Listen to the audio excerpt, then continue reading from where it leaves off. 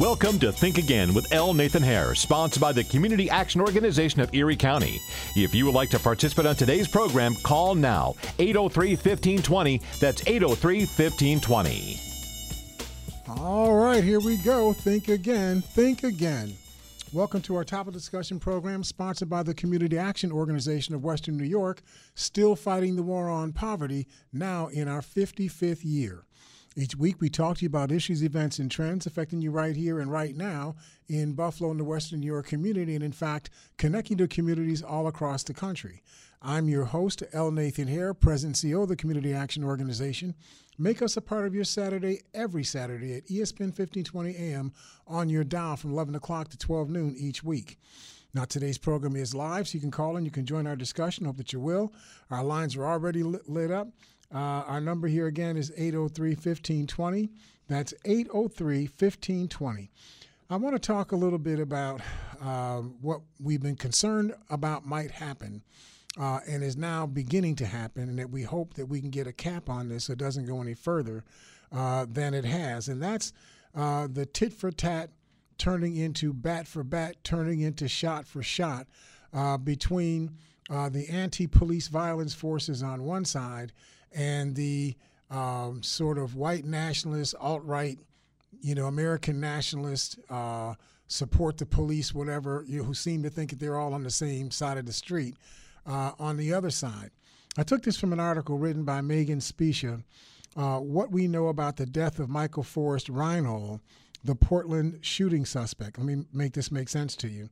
This was written on September 4th in MSN.com. Law enforcement agents in Washington state killed a suspect on Thursday night in the shooting death of a right-wing activist, Aaron Danielson, a 39-year-old man in Portland, Oregon, last week. The suspect for shooting Aaron Danielson was a man named Michael Forrest Reinhold, 48 years old.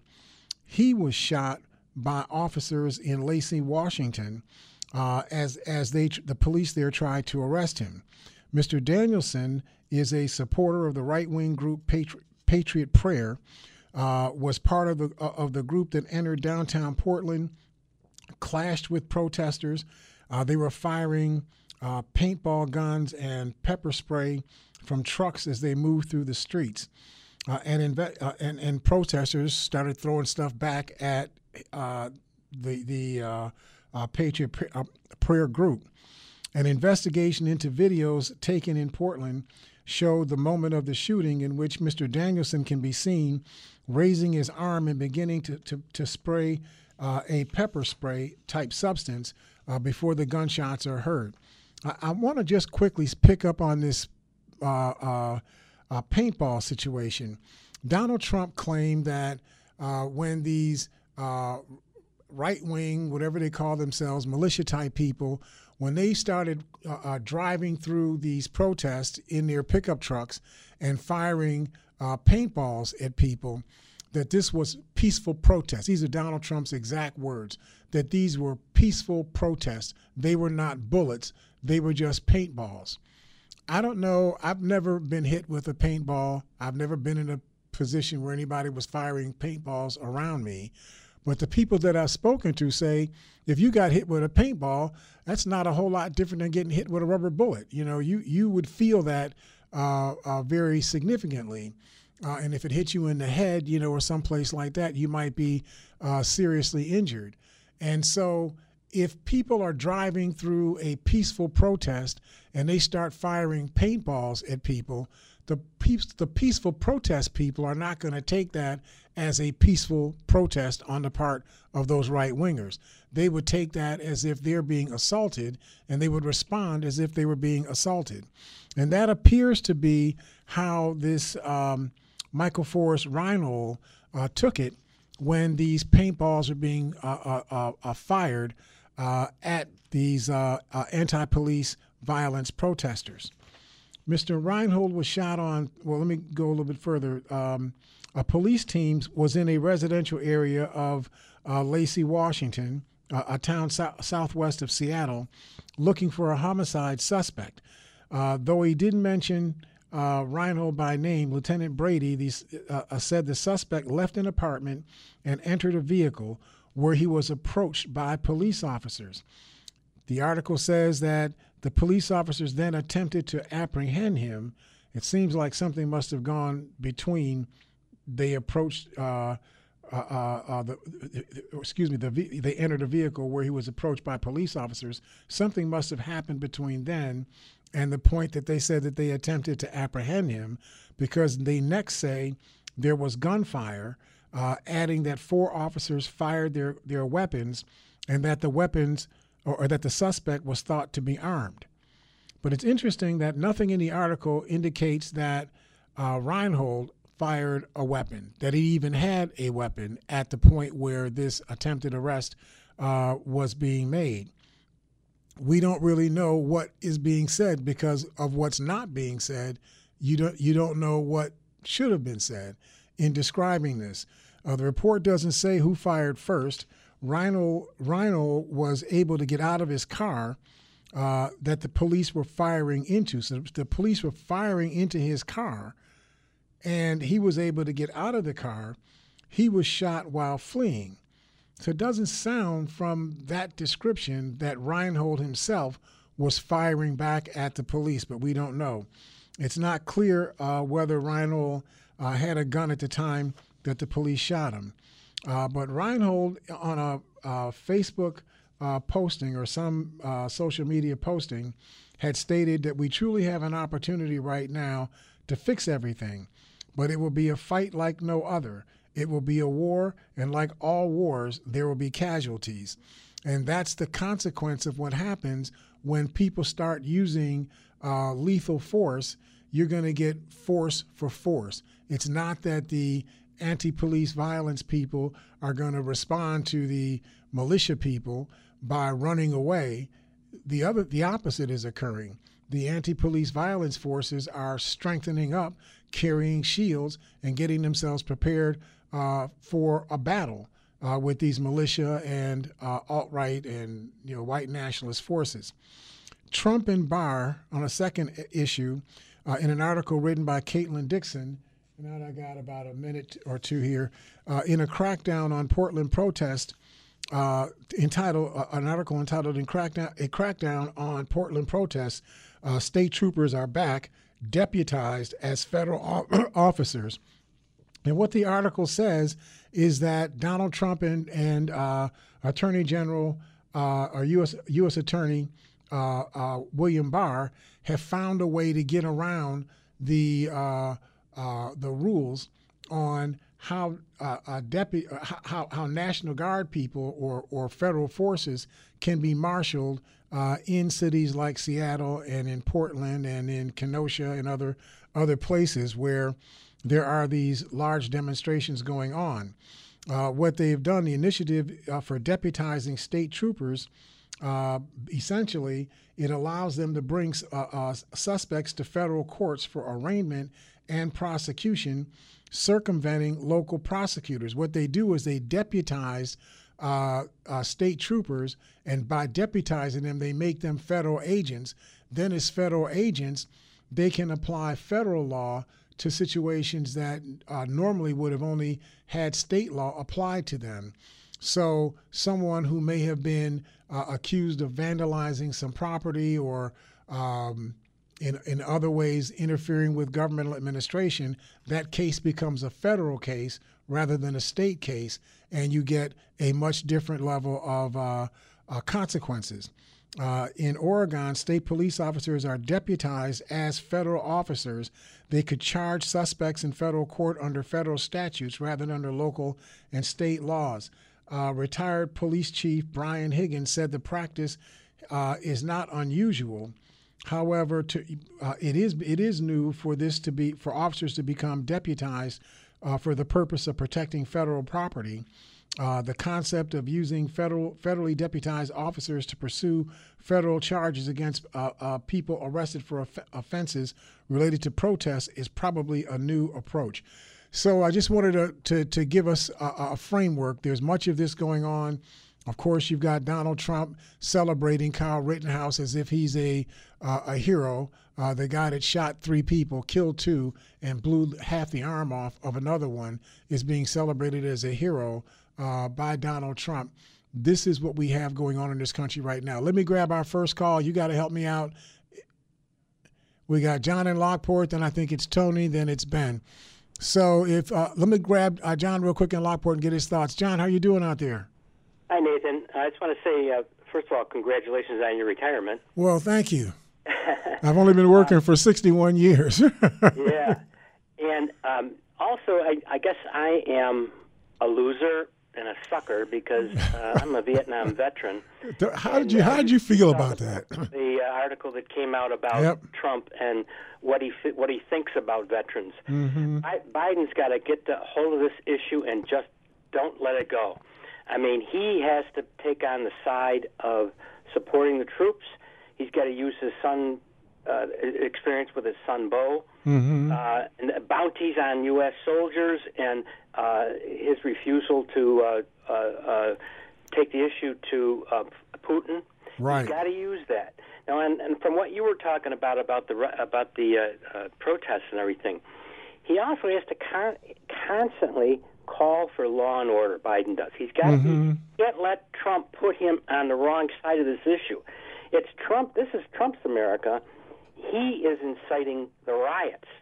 So Biden has to keep pushing this idea that John, you're right. What he should do is I'm not president. You are right. He should be saying that 4 years ago.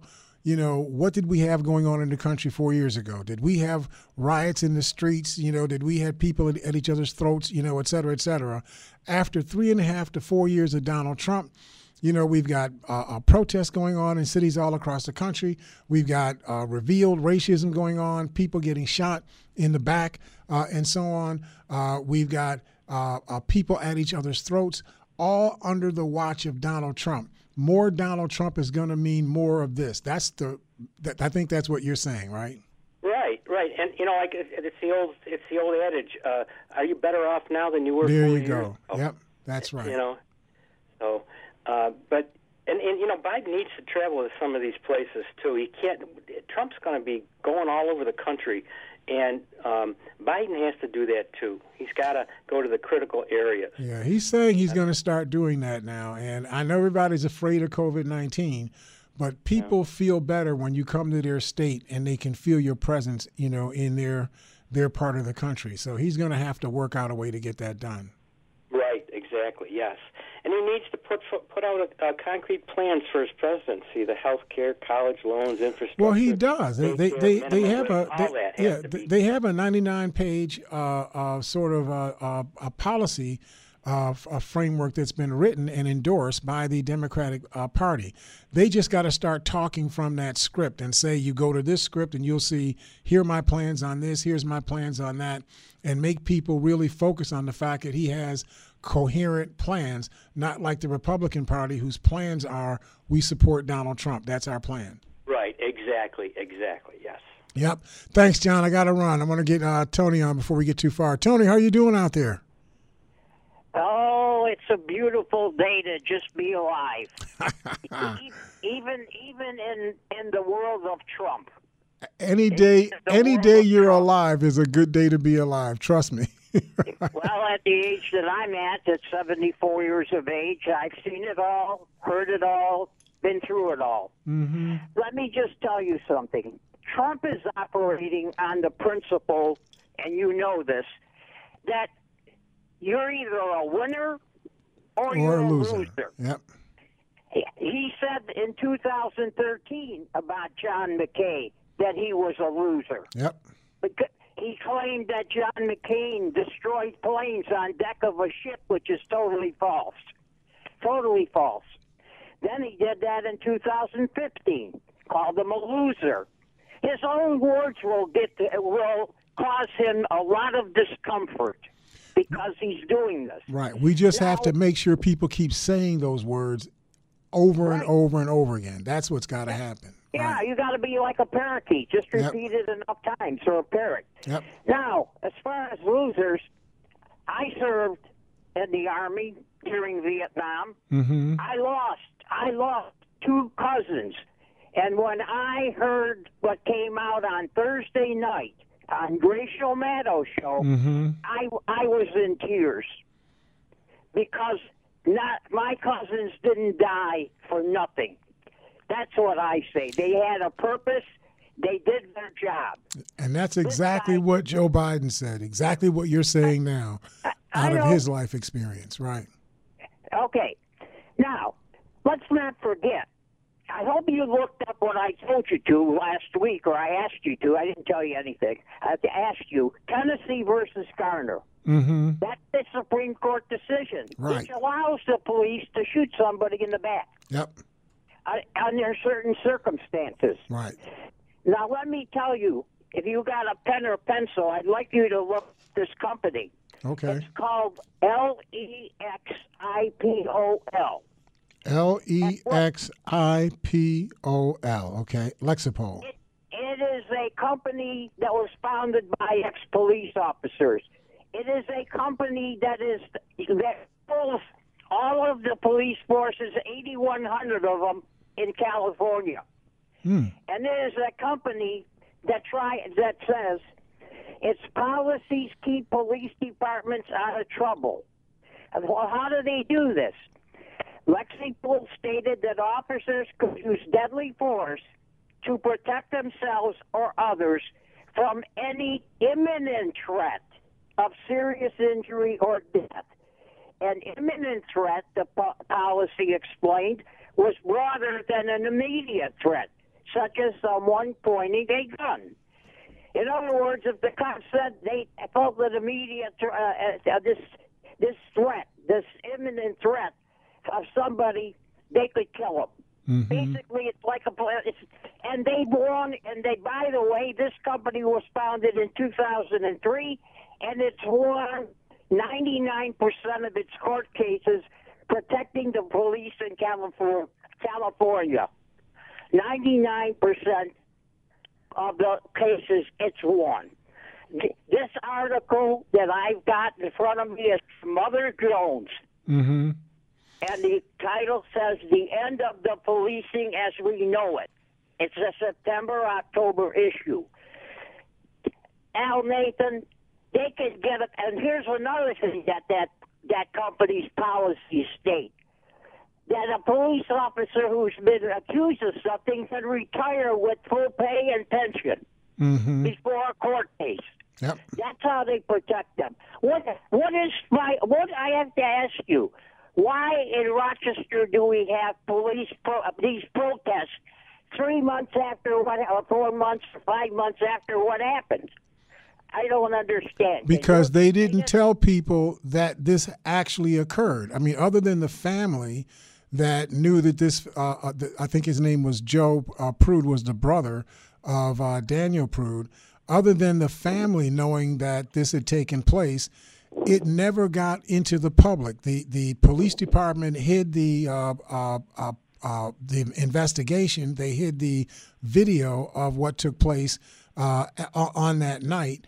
The investigation was then given over to the state. The state bounced it back to them. So they were playing a game as to who was actually doing the investigation, what could be held and what could have been given to the public. It wasn't until a week or two ago that this got into the public sphere in the first place. So that's why you're hearing. How did it get into the public sphere? Because the family using that how do you call it? The Freedom of Information Act.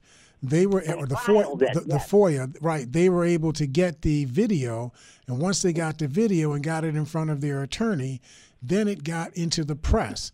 Once that occurred, then you started hearing all of this hullabaloo about it, and they were able to begin to get some support for a real investigation of what took place. From what I can gather, I haven't seen the video. I've just seen the transcripts of what they say took place. It doesn't sound like this fellow was an imminent threat to the police, but he was spitting. He wasn't spitting at the police. He was claiming that he had COVID-19, and he was spitting on the ground. I think that the police just allowed themselves to feel challenged by that. And I think that they were overly aggressive, and they ended up making this guy suffocate. It's hard to tell from what they're providing us. I'm sorry. This is a familiar pattern. I told people, and I told someone on our other radio station, what's happened to the Floyd case?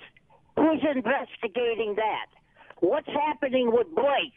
You know, there's a law in the state that says it has to be a third party investigating. Mm-hmm. The last thing I heard was that it was one of the members of their police department. Yep. Tony, I got to run. I got to take a hard break here. I pushed past my commercial break time. I appreciate you, man. I'll catch you next week. If you all stick with us, we will see you on the side of the break here at Think Again. Think Again. Would you like to increase your home's value? Do you want to lower your energy bills? Are you in need of affordable financing for your next home improvement project? The CAO Home Improvement Resource Program can help. Just come to one of their monthly HIRP orientation sessions every first and third Wednesday of the month at 2 convenient locations.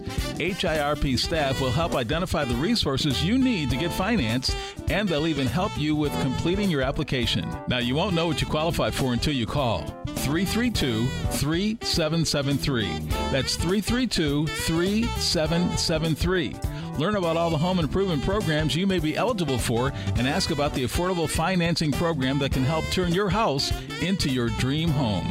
Call 332-3773 for more info. It's the Home Improvement Resource Program, restoring value to neighborhoods across Erie County, one house at a time. Brought to you by the Community Action Organization of Erie County. Morning. How'd you get in my house, B? Through the air conditioning vent. It's dark in there. Go away. How about some Honey Nut Cheerios? Cheerios. Do I look like a child to you? Honey Nut Cheerios are tasty and can help lower cholesterol as part of a heart-healthy diet. Did you just No. I'm pretty sure I heard a It was my dryer. You might want to get that thing checked out. Have a change of heart. Honey Nut Cheerios. Learn more about Honey Nut Cheerios by picking up a box at your local store.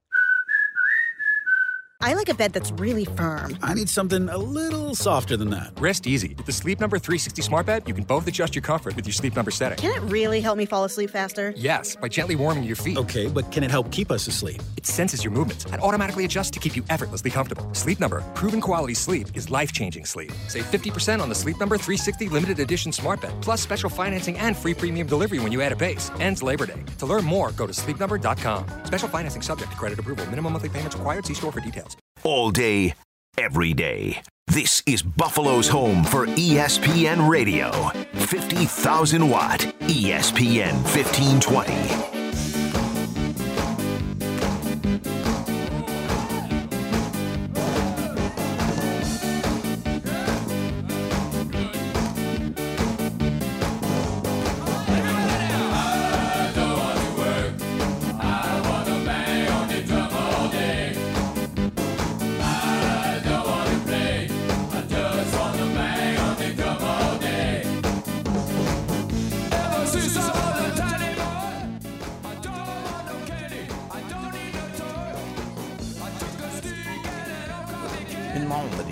Second World War, the Nazis executed prisoners of war by machine gun, leaving them lying in the snow.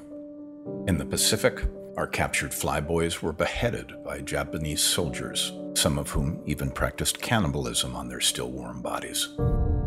In Korea, along the frozen Yalu, their fate was to die of starvation and frostbite. In Vietnam, they were roughly bound arms behind their backs until their shoulders dislocated, again and again and again. They've been dragged from the burning remnants of downed helicopters and Humvees in Iraq, and they've fought to their last bullet on Afghanistan mountains before being murdered by radical jihadists. And yet... He's a war hero because he was captured. I like people that weren't captured, okay? No, Donald, you're wrong. They are heroes because they were captured. Thought we forgot? It is just incredible that a man can be the president of the United States and hold the attitudes that this president has demonstrated. But listen, let me grab Ben in Lancaster and get our calls going again. Ben, how are you doing out there? I'm doing very well, Al. I know it gets exhausting when you hear some of this stuff. Okay. Yeah, I just wanted to express a couple of opinions regarding to the coming November election. Mm-hmm. One of them is, as far as our economy today, I'm just going to back up, thinking back when I entered the work market in this area. At that time, we were going through the maturing of the Industrial Revolution. And we had the steel plants, we had the auto workers, we had manufacturing. We had an economy that was really good. At this time, I think we now have a technical and informational revolution. And I think the economy for the middle class, for much of it, is good. And I realize, in my opinion, we've got, an upper middle class, and lower middle class. And the upper middle class really is doing well. And just as an example, in this area here, you look at housing. You want to build a house, it's going to cost you $300,000. Mm-hmm. That money is here, $300,000, $400,000. The money is here. It's an indication of the economy we have. It went through Obama's 8 years. It's going through Trump's present time.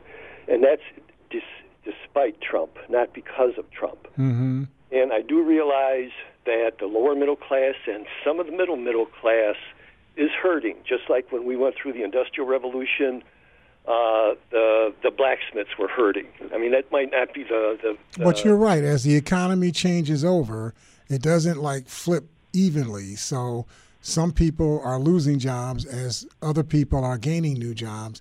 And during that time period, there is some dislocation that occurs in a society.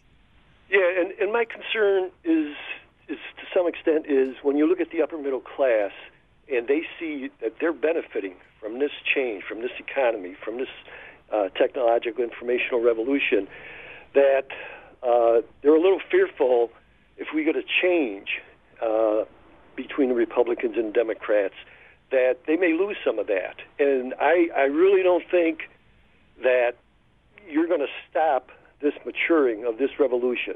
They're not going to be hurt. I think those are the people that kind of have to be convinced, hey, don't worry, we've got a great economy. It's not because of Trump.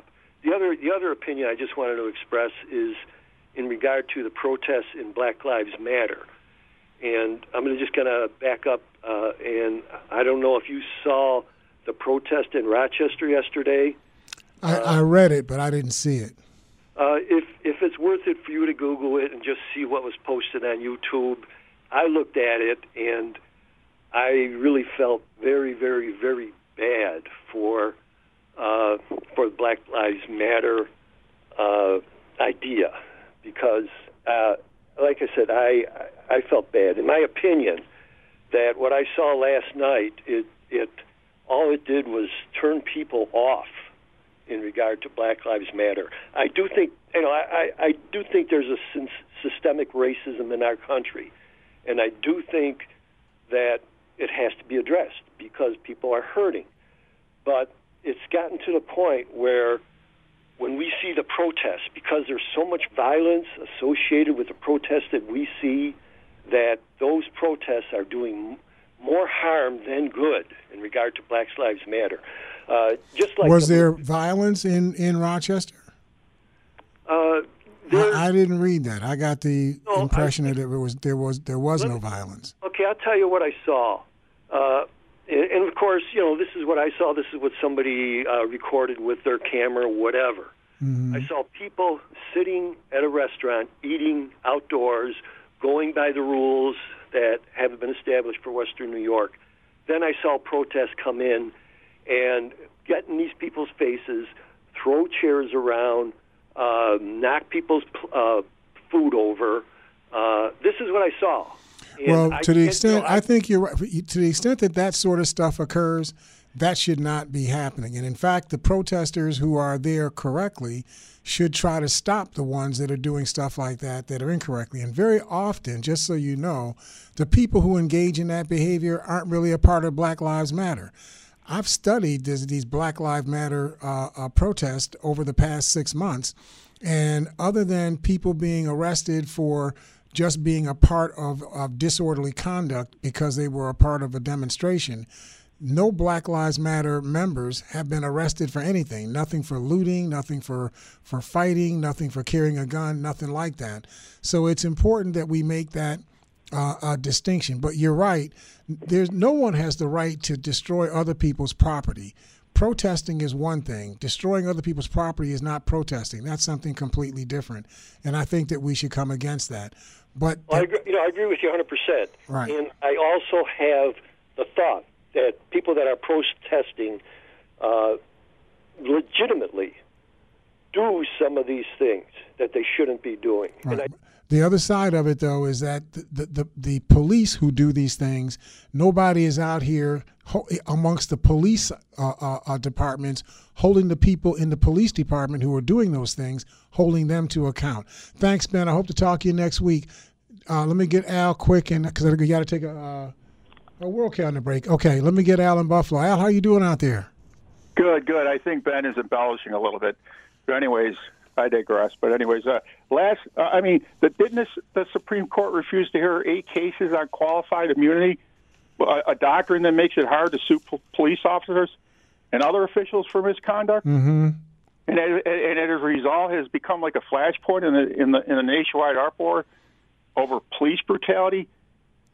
I mean, you're absolutely right. I mean, there's always this issue about people are protesting too virulently.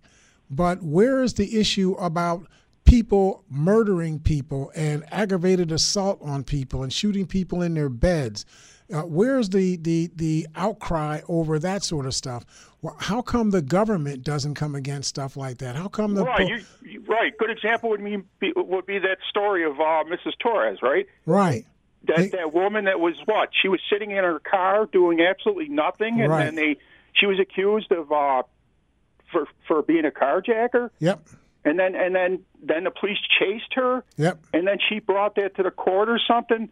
In her case, which presents an even more fundamental issue, we already on the Supreme Court. It was on the Supreme Court docket, I guess. It had been scheduled to be argued for, but then the pandemic occurred, and then all of a sudden knocked it down. Right.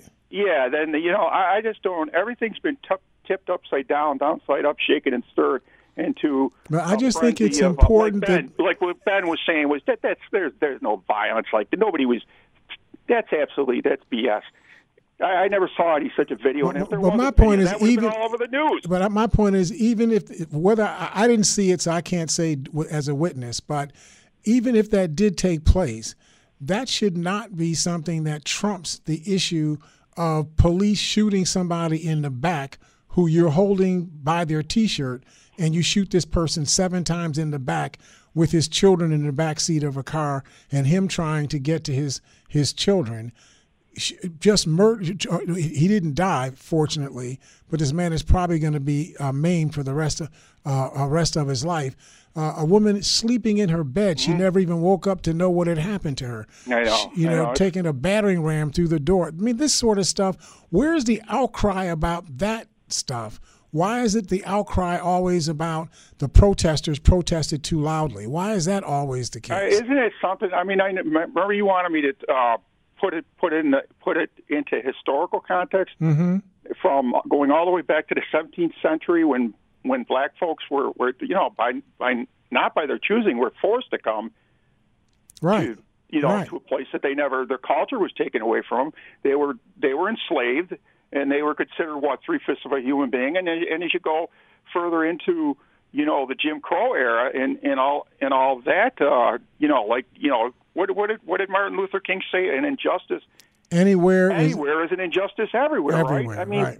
And going into the historical context, I believe when this freshman senator from Illinois became the first African American president, elected twice, I think it had an adverse side effect, and and I talked about it as culture shock, right? I think that is the linchpin of what's going on in this country right now. Yeah, and it's Donald Trump is basically, he's taken advantage of the worst of humanity, and it's just I don't know. I'm speechless. But anyways, thanks a lot. Thanks, Al. I'm going to get one more call in before we get to the break. Let me get Kevin in Pendleton. Kevin, how you doing out there? Kevin, are you there? Did I run you away? Uh-oh, that was Kevin. Okay, sorry, Kevin. Let me get Frank. Frank, how you doing out there? You ran Kevin away. Well, somebody mentioned being exhausted, and that's how I feel right now. That was me. Frank, you just can't know. How much bad news? How much bad news can you take? Right, exactly. Yeah, exactly. I was watching videos last night and watching the people, like 200 people a day in Texas, getting evicted out of their apartments and their homes, and people crying, old women sitting on the hot sun. And, my God, how did we get here, Nathan? I just don't understand. Is it all Trump, or is it just a... we've talked about it, Frank. Of our society, or yeah, we've talked about it, and there's an underlying current that we just have to accept, that there is a reaction to this ideation of the country slowly becoming a majority-minority country, even though those terms are oxymoronic, but you understand what I mean. The election of Barack Obama twice seems to have gelled in people's minds. Oh my God, this is really happening. We're going to become, a country ruled by black and brown people, and that's going to be our future, forever. I don't know why that would make a big difference to you, because the people that are going to defend the democracy in this country most virulently are going to be those black and brown people, because they don't have any other context in which to visualize how their society should be governed. But the other side of it is that this virulent fear, I think, is rooted in something else, that these people that make up these white militias and these alt-rights and these white nationalists and so on, I think that they believe in their hearts that if these majority-minority people become the rulers of this country, that they will do to them what they have been doing to the majority-minority people over the course of the past 2 centuries. I think that's what's really going on here. Well, as far as this Black Lives Matter thing, the only violence I see is from the Proud Boys, the Boogaloo Boys, the Boogaloo militias, the police, and most of these fires, they've got video proof, have been set by, agent provocateurs, but they use this, just like you said, to get away from the fact that police are killing minorities at an alarming rate. And it's not. And this Rittenhouse guy, that the shooter in Wisconsin, this guy, if Trump found a niche for this guy, he would have been a school shooter or a mass shooter if Trump didn't find a niche for him. Yeah, where he could get away with his stuff. The other thing that I think people have to understand, no one's claiming that all of the police are, people that shoot folks in the back. Nobody's claiming that. What people are concerned about, and what's riling people, is that when the police do things like that, the entire apparatus of the police department and the municipal authorities that they work under seem to all find ways to justify and hide and defend the police conduct, rather than saying, man, I'm looking at you murder somebody, you're going to have to fall for that.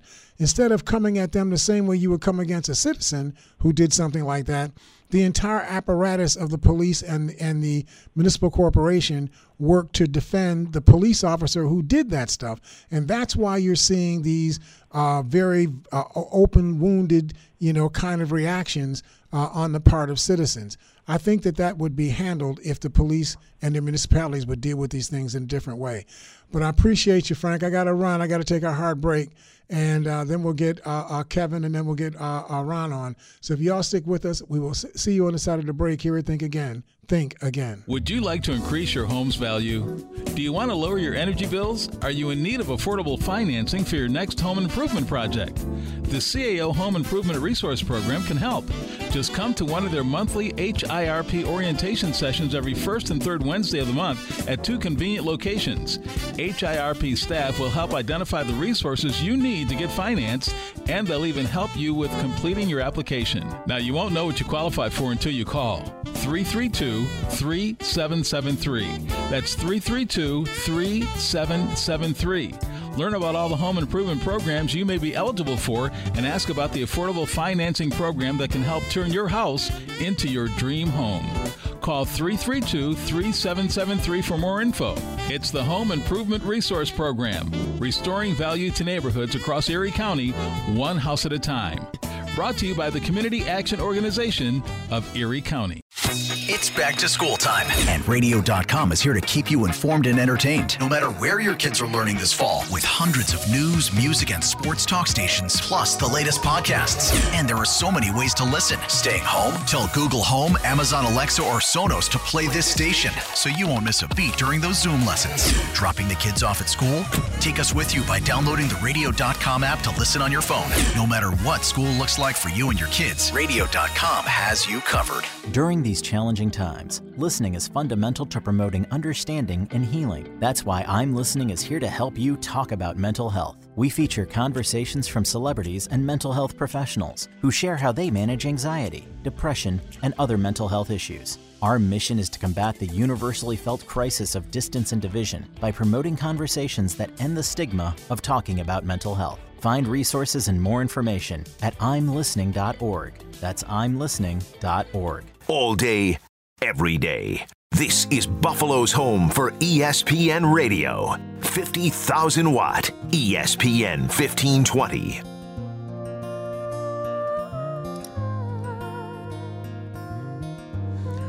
All right, welcome back to Think Again. Let me grab Kevin in Pendleton and get his thoughts. Kevin, how you doing out there? Here. There you are. Yeah, all right. Hey, Al Nathan here. I thought we had run you away. Yeah, I hope you don't make that my theme song upon my entrance. They were disconnected. I'm the last person to be sprinkling fairy dust, though, as Joe Biden would say, angel dust, right? Oh, somebody says that. That's what they claim was going on with Daniel Prude. They said he was. I don't know what PCBs have to do with angel dust, but whatever that means, that's what they were talking about. He's not sprinkling angel dust. I think he meant to say fairy dust. But anyway, that's irrelevant side to the point. But I got good news for you, Al Nathan, here. What's that? I got good news for you, my brother. Okay. This coming November. Yeah. If any of your Democrat people that you're backing happens to win, you can thank me, and you can thank a number of other individuals when we vote in November. Why? You're going to vote for Democrats? You see, what I'm saying is that, let me explain. Again, you don't give me a chance to really explain, but you just run with what I say here. Just trying to understand. Okay. Let me explain what I mean. Okay.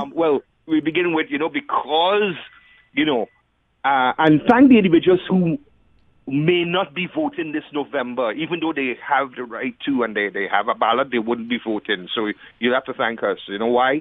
Because, and I say just in case, right, any of your boys win. Because you see, what happens is that this coming November, right, a lot of people may either vote a minor party line, and while you may call it a wasted vote, guess what? It may help get your boy across, whoever, your boy or girl, whoever, across the finish line, because that was one vote that didn't go for them. And then it could work the other way, right? And then you have individuals who may not vote at all, because you know what? I just confirmed now that when I look at the two major party leaderships, not the party itself, the leaderships, that through the decades of both major parties, I just realized now that not only being different sides of the same coin, but I put it down like this. Now I see what was happening now. So is this your point, Kevin, that voting for either party is voting for the same thing. Is that what your point is? It basically coming down to so that. you're not going to vote. You're not going to vote at all. You'd be just as happy with Donald Trump as you would be with Joe Biden. Being happy? Oh, come on! I mean, I'm just asking you. You're the one. You're the one articulating your position. I'm just saying to you. I ain't going to vote for Trump. I told you that already. You have me on record. I'm not going to be voting for Trump. It would be a waste of time because you vote. Both parties have rigged the system to such an extent. But you always do this false equivalency, and that's the problem. We're not talking about the same thing. You know, if you're going to vote for or not vote for Donald Trump, it's because you what you think about Donald Trump. If you're going to vote or not vote for Joe Biden, it's because you think about Joe Biden. If you're not going to vote for neither, then just say I'm not going to vote for either, and this is why. You know, you don't have to keep painting these other pictures and whatnot. Right. Well, I'm going to vote for neither. Right. I'm going to vote. Right. I'm going to vote. If I do, at that part of the ballot, if I do vote, I'll vote for somebody else. Okay, you're going to vote for Jill Stein or somebody. Okay, that's Jill good. Stein or whatever. Whoever. I didn't say I would. You're just going to go for, just going to put a dart. Wherever the dart hits, that's what you're going to go for. Okay, Kevin, I got to run. I got to get to a little more depth in that. Let me get Ron up. Ron, how are you doing out there? Sorry, I tried my best to get through it. Got things going on here. Can you? Oh boy, somebody's at my door right now. Son of a gun. Well, go ahead. I'll talk until you get back. We're going to put you on hold and we'll get right back to you. So let me get Jim in Lockport and then we'll get Ron back. Jim, how are you doing out there? Hey, how's it going, Nick? It's going great. Good to hear from you. Yeah. You know, I was reading an article in the Buffalo newspaper recently about this female Buffalo police officer. Who was that, Carrie O'Horn? Yeah, trying to get vindication. I'm surprised somebody hasn't brought this up. Here's someone that was working the beat and tried to prevent another officer from, I guess, choking. Right. She was afraid that this, I forget the fellow's name, but she was afraid that he was going to, this officer Kwiatkowski was going to kill this other man because of the chokehold that he had on him. But apparently there are police rules that, because she actually had to hit this other Kwiatkowski. She hit this guy trying to get him to stop injuring this citizen, and then he struck her. And apparently the way the police rules, you know, the union rules and all of that, she was not able to have charges brought against Kwiatkowski. I don't know what they did in relation to her, but she ultimately got bounced off of the force. And then there's been a lot of movement of people trying to get her reinstated, but this has actually gone to the Attorney General's office, and the Attorney General's office said that they had gone through all that they could go through on the case, and they couldn't change the decision that was made. I understand that the Brown administration actually offered her a different job that would still be within the purview of the New York State teachers, not teacher, but the New York State Retirement Fund. And so she would have been able to get the years she needed in so she could get full retirement based on her highest, 3 years highest salary. And she turned that down. So the route out for her was made, at least from what I'm understanding, was made possible, and she chose to fight it a different way and hasn't been successful fighting it a different way. Wow, it sounds like she's going through some tough times. That's what it looks like to me, and it looks like she got advice from people who said who gave her the impression that she could get this thing solved like instantly by some sort of a court decision, as opposed to the way out that Byron Brown's administration had created. It would have taken her maybe 3 years to get the time in so that she'd be able to retire at full retirement benefits. She chose a path that turned out not to be the best path, from what I can gather. Yeah, well, fast forward to Minneapolis, if some of those officers would have knocked that guy off Floyd's neck, it would have been a little different story. It'd be a different story to what we're seeing right now, exactly. And that's why those rules are being proposed, that police officers be held to account that they should stop a crime being committed by another police officer if they're in a position to see it and act on it. That would have prevented all of these things that we have talked about over these past several weeks. None of those things would have occurred if the police officers had been bound by that kind of a policy. Well, I hope she finds resolution. I'll let somebody get on, but have a nice day. All right. Thanks, man. Talk to you soon, Jim. Let me get Ron in Cheektowaga. Ron, how are you doing out there? Sorry to hold you so long. Yeah, it's okay. I had a grocery delivery come up right at the time you were ready to take my call. Anyway. It's Murphy's Law. So, any case, yeah, you know what the scary part about all this demonstration stuff is? The counter-protesters, the police seem to be in their hip pocket. I mean, you've had several incidents of this now where in Kenosha, they were giving them water and they were praising them and that. Now you got Tony come up there. I hadn't heard about this new organization in California that's supposed to be, I don't know, pro-police that's like defending all their actions and all this other stuff. This is what Tony was talking about. I thought I wrote their name down. Yeah, and the thing about it is, I wonder how. I mean, I guess we kind of always knew that there was this undercurrent, but I wonder how advanced it is. I wonder how the secret organizations, secret militia groups within the police. Here's your deep state, if you want to talk about it. Right. I always suspected it within the national security structure. You know, we had in the 60s COINTELPRO and Operation Chaos and all these kind of things. And I'm just wondering how much coordination there is between the national security structure and these local police. And, some of the books that tell-all books written by, like, Philip Agee and Victor Marchetti, The Cult of Intelligence. Mm-hmm. These groups are acting on behalf of the corporate power structure. You know, Philip Agee went so far as to say the CIA is the corporate police force, so international corporate police force for American corporations. Mm-hmm. And I just wonder, is this part of this now? Is this now an extension into the local police to suppress opposition? I mean, I just see this culture there, and that's something I don't know what. That's why can Biden handle, if he does get elected, and if they don't rig the election, can he handle this? Can he just launch a real investigation? What kind of ties do these police agencies have with the white supremacy, and what kind of input or coordination could there be between the national security structure and all this stuff? I mean, this is what when you see this going on, and then of course the media that portrays anybody who opposes anything in this country as unpatriotic, socialist, all this kind of stuff. This is not a good situation. Well, remember, the whole structure of policing in this country evolves out of the colonial period when you had African enslaved people that had to be policed because, there's a lot of room in this country. So you could walk away from a plantation.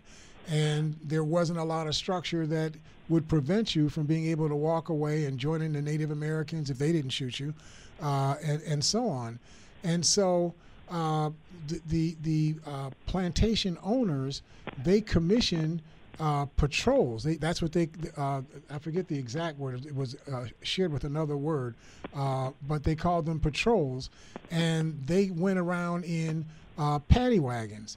And they would go through the woods, and if they would find African people that were not under the control of a slave driver or a slave master or a slave owner or whatever, they would arrest them, and then they would put them into a lockup, then go find whoever they thought was supposed to be this person's plantation owner and repatriate that person, would deliver whatever physical punishment the plantation owner wanted done to those people. That became the structure of the police departments. Police departments were originally created, or these patrol offices rather, were created for the purpose of controlling the populations that were considered to be subject populations in this country. And that went on from the early 1700s onward. They changed their names over the time. They got a little more sophisticated over time. Who they got their pay from over time adjusted, but this was the core basis of these things. And so this alliance of police with the people who are being that are rather the alliance of the police with the people that are oppressing people, that are exploiting people. That has been the core genesis of police structuring, the culture that underlies the formation of policing in this country for all these years.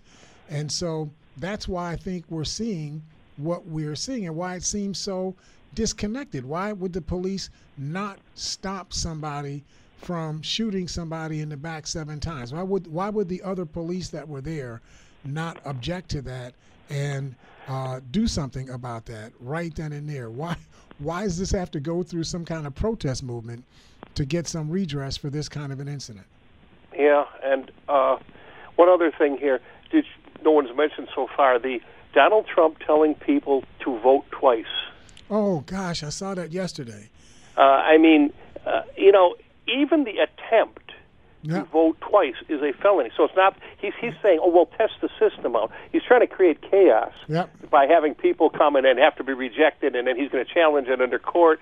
But even to come there, in other words, if you've already, with foreknowledge, mailed in your ballot, and then you come and attempt to vote, that's a crime. Right. Not the idea of whether you vote or not, and they miss it, and they find it's to just do that. He's telling people to violate the law, and he's got the defenders on right-wing radio. He's got William Barr, the Attorney General, saying when they asked him, "Isn't this a crime?" Well, I don't know. He wasn't agreeing with the law. Attorney General of the United States doesn't know that it is a crime to even attempt to vote twice. And he knows. He's just trying to put on the hits. Ron, I got to run. I got to get Mark on before we get to the end of the hour. Mark, how you doing out there? Hey, Nathan. All right. No justice, no peace. Right. Not a slogan, the cause. Yep. All right, baby. Have a good weekend. All right. Thanks, man. Okay. So, listen, there's so much of this stuff, that's going on. I just wanted to read you a little bit on our president. Wisconsin Governor Mandela Barnes is accusing President Trump of stoking division in Kenosha as a result of the police shooting of Jacob Blake. Barnes said the president celebrated a teenager who killed 2 people at the protest, and as I indicated, he also shot another teenager in the arm with a round that's fired from an AR-15 rifle that he was too young to own, because it's illegal in Wisconsin for you to even carry a gun if you're under the age of 18. He did that, and as a consequence of doing that, we end up with the third man who got his arm shot off. He had to have his arm below the elbow amputated. And so Donald Trump actually celebrated this guy. Wisconsin Lieutenant Governor Mandela Barnes says that that's not what we need at this moment. Our state is a state that is grappling with some racial tension and racial injustice. And he said that Trump's visit had more to do with his election prospects than justice in Kenosha. This was a state that Trump won 4 years ago, and the only way that he's able to win is when people are divided. And that's exactly what he's trying to do. It's trying to divide people against one another and not have people unite towards justice. This is what has to happen if we're going to succeed in this country, is to have us unite around justice, to unite around what is right, and to unite against what is wrong. If we do that, we'll be okay as a country. I look forward to talking to you all next week here at Think Again, Think Again.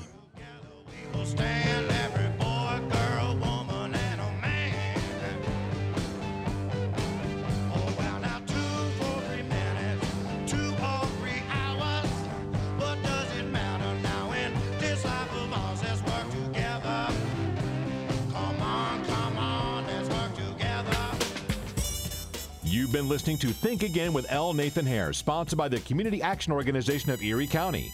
Be sure to tune in again next week at this same time for more Think Again.